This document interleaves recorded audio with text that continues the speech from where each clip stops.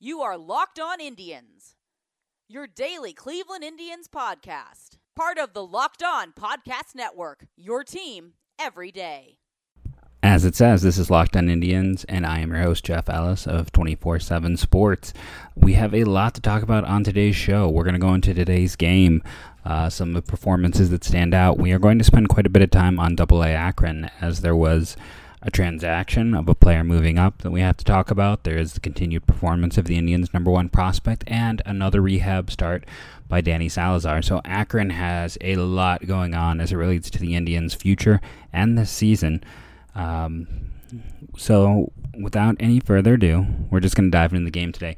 It was a long one thanks to a rain delay, a very unfortunate rain delay because it ended up knocking Zach Plesac out after just 3 innings. So there was no victory for him in this one, even though he pitched quite well. And after a few struggles that he had in his last few starts, it was nice to see him performing well, coming out and pitching. Yes, the Tigers are not a great offense, but this is still an offense that had touched up Trevor Bauer in his start. Final box score on Plesac, 3 innings, no hits, no runs, 1 walk, 1 strikeout. He was fantastic. There's no other way to put it. After him, Tyler Clippard, who had struggled against the Twins, came in, pitched 2 innings, 1 hit, the only hit for the Tigers in the entire game. Side note, yes, this was a complete hit shutout, 1 hitter, 1 walk.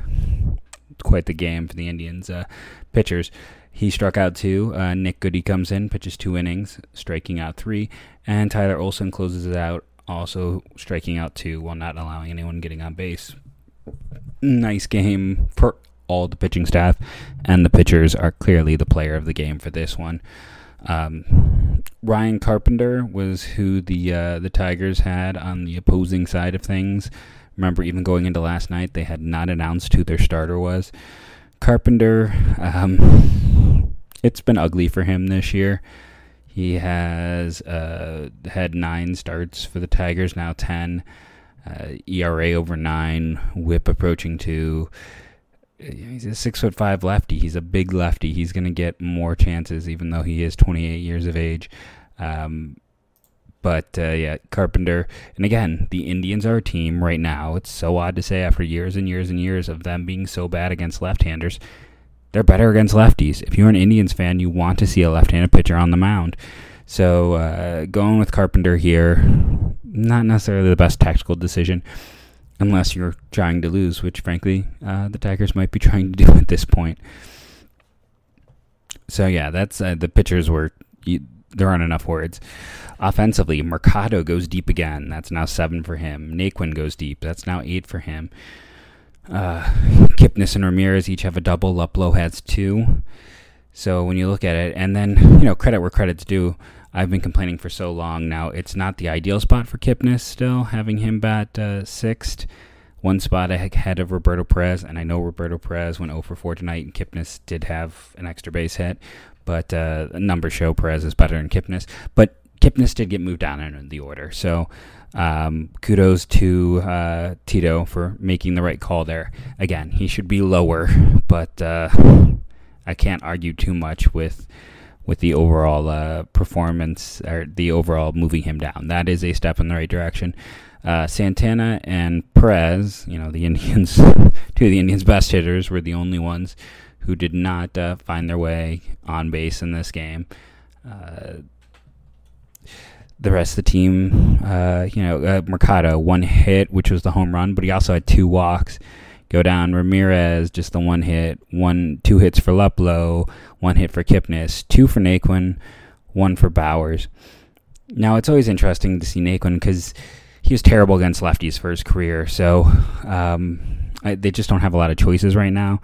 In an ideal world, Naquin Luplow would be a platoon, but especially with them having called up Plesac, which means they set down Bobby Bradley, I think it's the right call. Bradley, the power is there, but he had not done enough in game to stick around at this point. But he got a look, and that is important. When it comes time to add a bat, he's not the one I would add from AAA. We'll get into that in the second half of the show. But especially now, they're just shorthanded because they're carrying so many pitchers to begin with, and they just don't have a lot of options. So you have Naquin down there, and he's continuing to play well. I don't love leaving him in the 9th spot when he's been one of their more productive hitters, especially in the month of July and over the last month or so.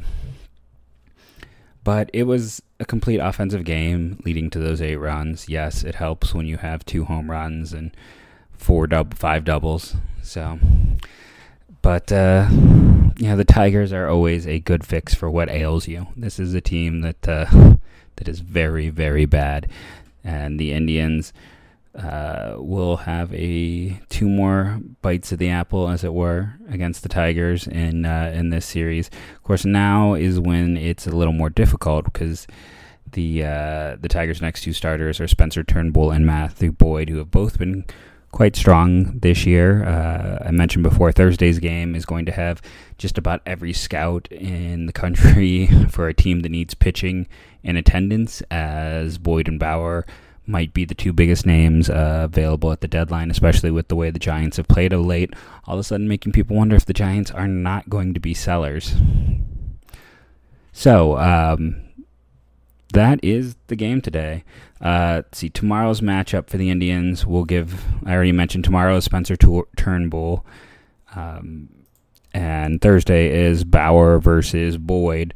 So tomorrow, facing Turnbull, you have, why am I blanking on this? It is Mike Clevenger tomorrow. I was not 100% sure. And then after that series, it's Kansas City, so the good times keep rolling.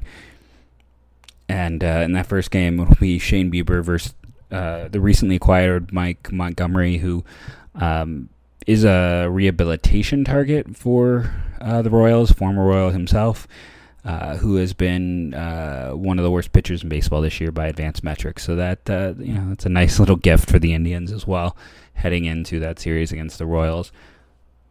I want to remind everyone that you can tell your smart device to play Locked On Indians. Just boot it up, say play Locked On Indians, and I can be with you for your ride, for your run, whatever you might want to listen to this podcast for. I am right there. Just tell your smart device, play Locked On Indians. And also that, especially if you're a Cleveland area business, because Cleveland's one of the areas that has all 3 sports covered by the Locked On network. If you would like to reach an upscale male audience, that you can contact Locked On at Locked On Sports Podcasts, and they will talk to you about how you can get yourself some advertising spots in these podcasts and help increase your business flow. So I mentioned we have to talk about Akron because of everything that's been happening down there. Before then, I do want to talk real quickly, though, about, I mentioned that Bobby Bradley wouldn't necessarily be the guy I would call up if I need a hitter from AAA, that there's someone else, and you have to talk about Daniel Johnson. Just yesterday, he went 4 for 4 with a double, scored 2 runs. He's an above average to plus defender in right or left, and he's got power, he's got speed. Will he hit enough? I think so. Doubt him at your own risk. He has excelled this year in the minors, and he should probably get the next shot at filling in one of those spots, especially because the Indians could use another outfielder right now. Let's be 100% honest. That is more of a need than a first base type player. And while we speak about players in Columbus, we'll transition over. Today it was announced that Eli Morgan is getting the call up to AAA. Now, if you have followed along at home, you know that pretty much dating back to his college days, I've been a huge Eli Morgan fan. This will be his 3rd level this year. They moved him very quickly through AA, and it's hard to blame them because he is still yet to be challenged in the minors. This is a guy who, throughout his career in the minors, has just dominated. There's no other way to put it. He has yet to find a level that challenges him. Started the year in Lynchburg, had 6 starts, an ERA under 2, a walk rate under 2, a strikeout rate over 10. Gets bumped up to AA, which is the second hardest jump that a player will hit outside of the jump to the majors. Has 11 starts in AA, strikeout rate over 9, walk rate a little over 3, ERA barely over 3.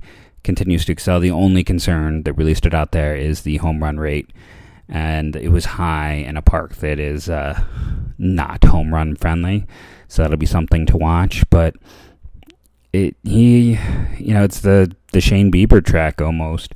Not quite as quickly as Bieber, but he is on a similar trajectory. When you look at, this is just his second year in the minors, and he's already up to AAA. The Indians' 40-man is a bit tight right now. I mean, there are some obvious deadweight candidates, but they are going to have to add a few guys this offseason. I don't know if Morgan will get a September call-up. I would bet against it at this point, especially because there are a few guys like Jared Robinson, who I've mentioned repeatedly, who you need to add or else he'll become a minor league free agent. So I expect him to get added as almost a guarantee. But Morgan just continues to push up. Now, he wasn't quite as ridiculously dominant in AA. He was just very, very good. So we'll see what happens. He's got the 1+ pitch in his changeup, and then the knock has always been the fastball and the size, and can he hold up? But in spite of it, he continues to perform, and hitters continue to have problems picking his stuff up and making consistent contact against him.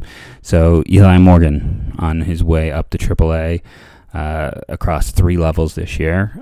Certainly a prospect to watch, and we'll see if AAA can be interesting for a guy like Morgan, who is more fringy, because that's when they'll face more professional type hitters, and sometimes that's when the fringy guys struggle. But other times, I can just point out the Florida Marlins this year. I was really big on Jordan Yamamoto and Zach Gallen, and those are fringy guys with strong control and good secondary stuff, both undersized, but both were able to miss bats in spite of fringy stuff, and they've been successful so far for the Marlins in the majors. So it's not it's not necessarily a hard fast rule that someone with Morgan's build and such is going to be exposed. Sometimes players are just really good in spite of their size. Before we get into Danny Salazar, we'll talk about Nolan Jones. Made his debut after the Futures game once Akron was playing again, and has not really looked back. He had a home run and a triple in last night's game, and tonight's game he had another home run, so it's back-to-back games with home runs. He is 6 games into his career, but he's hitting .320 with an OPS of 1,050. So far, AA has not been a challenge to him in the slightest. He's hitting for power. It's exciting to see. He just continues to get better and better. He is, a big kid who's just going to get stronger. And while we've been talking about him for a few years, he's got that early May birthday, so he just turned 21 this year. You're looking at a guy who is on the doorsteps of the majors at the age of 21. The last 2 guys I can really think of that were hitters that did similar things in the Indians minors, and I hate doing comparisons like this, was Francisco Lindor and Jose Ramirez. Those are the last 2 guys who really pushed through at such a young age. Now Jones is not going to see the majors until he's at least 22, but I think at some point during his age 22 year, he'll just continue playing too well to be ignored. I think he is about as untouchable as a prospect would get for the Cleveland Indians. It's hard to figure a deal where they would really include him at this point. I could see them moving any number of other prospects, but Jones just continues to hit and excel, and the tools are there, are just too much to ignore. So I don't think Nolan Jones is going anywhere. But we had to talk about him because it's back-to-back games with home runs. It's him just continuing to not slow down. Of course, the thing that stands out, maybe even more than Nolan Jones' performance, is the fact that Danny Salazar got the start. Another strong outing, limited outing again, but 3 innings, 3 hits, 1 run, 2 walks, 4 strikeouts, and the 1 run came on a home run that he gave up. So he has been good. He has not been necessarily stellar. He has not been, a top shelf. He has not been the Danny Salazar he was pre-injury, but he's showing enough. He is progressing, and that's all you really want to see at this point. I assume he'll get at least 1, maybe 2 more starts down in AA to continue kind of building up the innings. But we'll see where the Indians go. But with the way things are stacking up in this rotation, who would he replace becomes the question. Likely it would be Adam Plutko. You would then have Bieber, Clevenger, Bauer are the 3 easy spots. Salazar, 4th or 5th. Plesac is the other player, I would think, at this point. And then you have that nice safety net of Plutko back in AAA. Jeffrey Rodriguez, when he gets healthy, who had pitched decently well for the Indians this year. And at some point, you'll get Kluber back in addition. Carrasco, keep saying he'll be back, but we'll see. I'm not going to rush him or put my cart before the horse with Carlos Carrasco. It'd be great. I love Cookie, and I hope he comes back sooner than later. But the Indians still have so many options to roll out. It's going to be interesting to see what they do. Now, all of this is under the big caveat that Salazar stays healthy, continues to show improvement, and can stretch out his arm a little bit more, get a few more innings in a game. Otherwise, maybe he's just a relief arm. But I mean, when you think about his mix and everything, he has a chance to be with as well as Brad Hand has pitched this year. And you think about peak Danny Salazar, putting that in the pen. If you have Salazar in the 8th and Hand in the 9th, that's a nice a situation to have in terms of arms you can count on. Not to mention, I mean, in general, it has been quite the strong bullpen this year on the whole. So I thought, as an Indians fan, today was just an exciting day. Another Indians win, a 1-hitter, no less.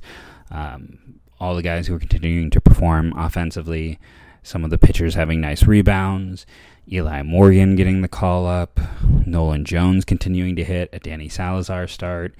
Just a lot of things going on that made this one of the more interesting days that we have before the deadline. The week of the deadline is when it's going to be really interesting. But for here we are in the middle of July. This was kind of one of the fun days to look into and watch. Thank you to everyone who listened, to those who rate and review, tell a friend. Every month the numbers are up. So thank you. And as always, go Tribe.